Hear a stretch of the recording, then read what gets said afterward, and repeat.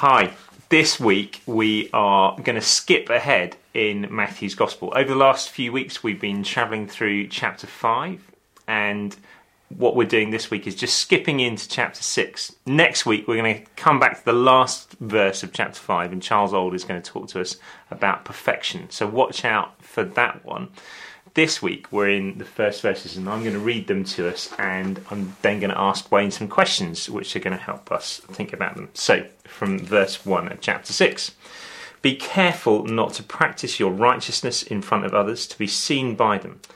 If you do, you will have no reward from your Father in heaven.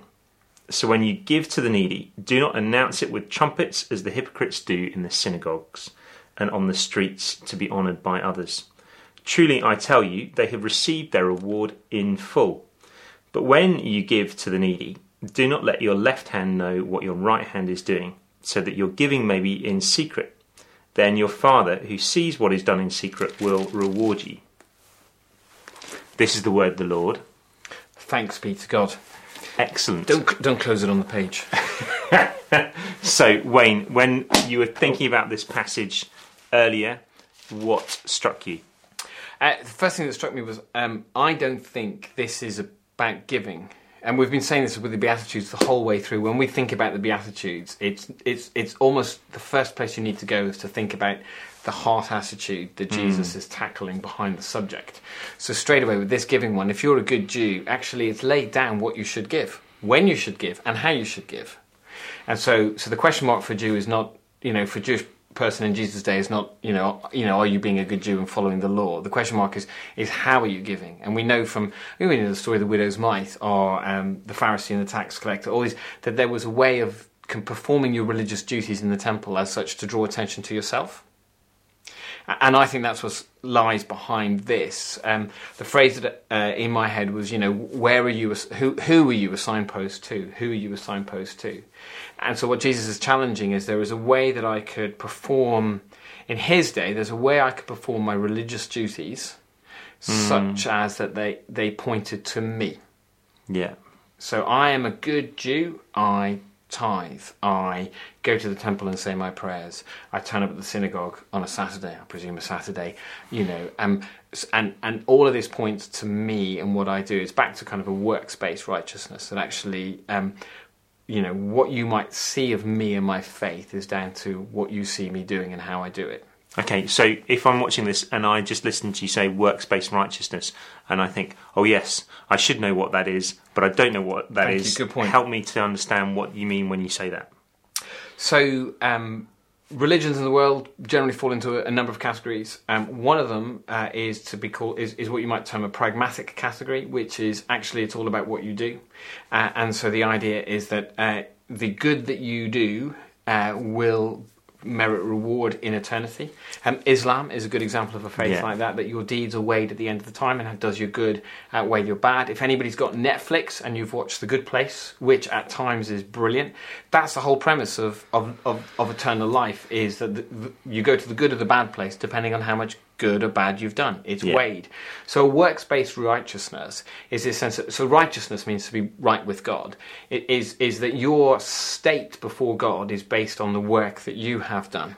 Okay. Now, as Christians, we don't believe that. Remind us, James, what do we believe? We believe that it doesn't matter what you do. No, we believe that God has given himself in Jesus Christ as a sacrifice to atone. You're going to come back to me and ask me to make us one with God, to make a way back to the Father.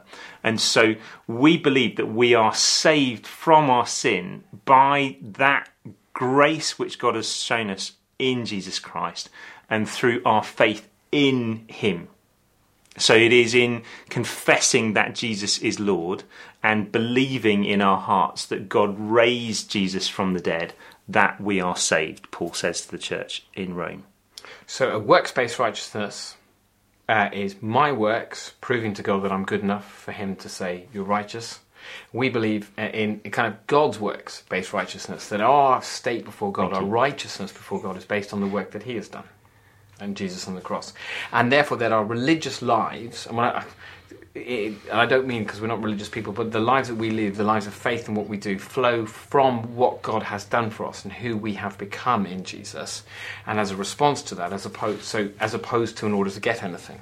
Yes. Now, the interesting thing is the audience that Jesus was speaking to are a people whose very identity is rooted in rescue. Yes. So they have been rescued from slavery in Egypt. They have been brought to the Promised Land, and they have been established by God in the Promised Land, and He has made their dwelling amongst them.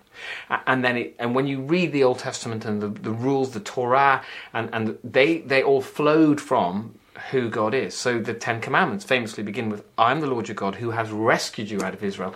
Therefore," what was happening was people were forgetting that. Yes. Were forgetting that their identity was rooted primarily in the rescue and the act of God, and more rooted in what they could do and how they could prove themselves. And even for Christians this side of Pentecost and the work of the Spirit in our lives, we can all too easily fall back into that. All too easily fall back into an identity that's based on what we have done. And over the last few weeks we've been looking at chapter 5 and how Jesus comes to a teaching that would have been popular at the time, and he raises the bar, and consistently the answer is Jesus to how do we live out this, because actually the answer to how we deal with all the ethical problems of our time as well as the ethical issues that Jesus' followers were facing was actually it's in God and in his nature. Loving our enemies isn't something that comes naturally to us, it's something that is in God's very nature. And so when we have God in his fullness in us, then we will love our enemies. And so when we come to giving to the needy, Jesus doesn't use the same literary, he doesn't use the same preaching device. He doesn't say, "You have heard that it was said, but I tell you." But it is a similar principle. He's laying out a cultural practice, the religious practice of the time around giving, and raising the bar again and saying, actually, this is about what's going on in your heart, inside you. So he doesn't say, if you give, or why don't you think about giving others? He says when you give. There's no kind of question mark around are these people giving. It's more about how you give.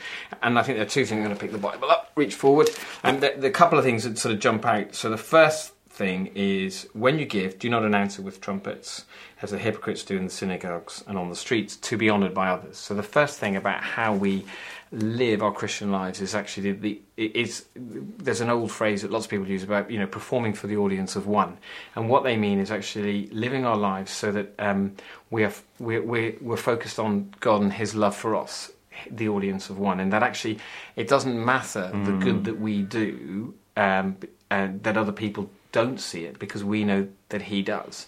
And even then, we know that actually we're not doing it in order to keep Him happy. We're doing it because we love Him, because He loves us. And so therefore it frees us up to expend energies in things that won't be seen by other people, or even won't quite be measured by other people. One of the most amazing stories I know of somebody who does our job was somebody who retired, and they'd been the vicar of one of the largest churches in the country, and it was only on their retirement that somebody let out that they knew that person walked the driveway. It was a city centre church, walked the driveway of their church at 6 a.m. most mornings, collecting the litter that had blown in the day before, and they never asked anybody else to do it, and they never told anybody they did it. They'd just been spotted by a couple of people, and it's those kind of things that they did it in secret because they love the Lord, and they knew that the Lord wanted the driveway of His church to be nice. So we don't just suddenly relocate the things that we do that are generous into areas of privacy because Jesus tells us that that's the thing that we should do, because then all we're doing is we're relocating our works. What Jesus is saying is underneath this is that it is in the very nature of God to love sacrificially and to give in that self-sacrificial love. And so we shouldn't be anywhere near giving in order to get anything back, like recognition.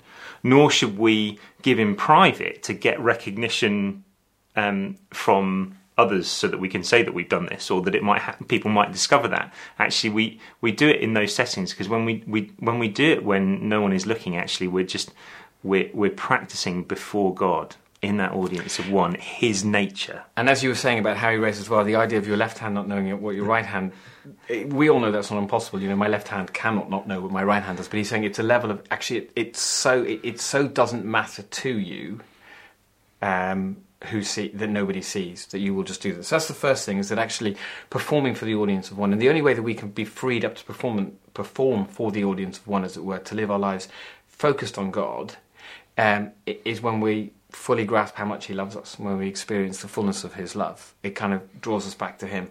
And what we know about that love is it doesn't preclude love for others. Actually, it flows out to love for others. But it's this idea that actually it's between me and the Lord, it doesn't matter what anybody else sees. The second thing is, and I'm doing these backwards, but be careful not to practice your righteousness. It got me thinking about what is the righteousness that we do then practice. So we don't. So actually, if you read the book of Acts, you know, it talks about how everybody saw what they were doing because they were meeting in public and they were loving the widows and the orphans in public, and the people around them were filled with awe, and daily the Lord added to their number. So it's clear that we're not supposed to be a secret society or secret individuals. So what it is clear is that the righteousness that we practice is his righteousness. And so it's actually a call to live lives where there is a massive gap between what we could do in our own strength and what we are doing, so that instead of being a signpost to me, I'm a signpost to him, or we're a signpost to him.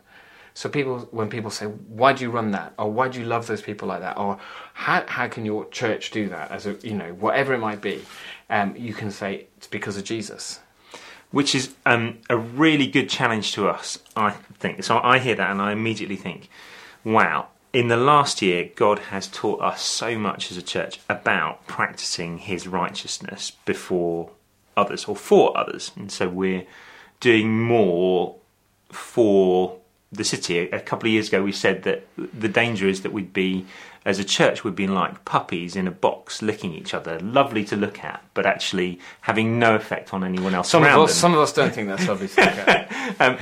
But actually, what would it be like if the church was removed? How would the city feel if we were removed? And I think now we're getting to a point where if B&A was removed from the city, there'd be lots of people that would feel the effect of that. So I think we are doing that, but I think the challenge for us is to do that in such a way that if God weren't there as well as us, then it would be really obvious.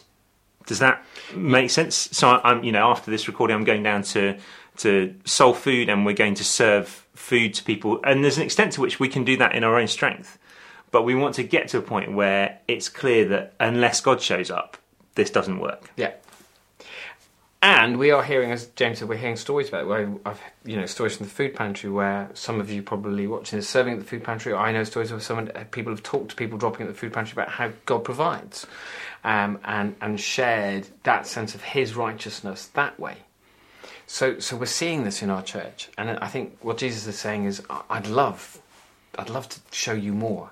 So that's the first thing was? No, so I was going to, let's go back and review. So the first thing is, the most important thing is our hearts and our relationship with the Lord, and I think that is shot through all the Beatitudes. Second thing? And then the second thing is live lives that practice his righteousness. Yeah. So that what you do, what we do, clearly goes, there's something going on here, and the answer has to be Jesus, Sunday school answer. And a church, a community of believers, a community of people who are living in the love of God like that, and not bothered what anybody else thinks, and then practicing his righteousness, living in such a way that demonstrates the provision and the acts of God, are truly beginning to live out a kind of a kingdom lifestyle and extend the kingdom in the way that actually that's what we are called to do. And then was the third thing? No, there wasn't. Okay. I only had two. Oh, that's really good. Normally we have three things, because that's how we're wired as preachers. Yeah. Okay, so should we do ministry? Yeah, let's pray.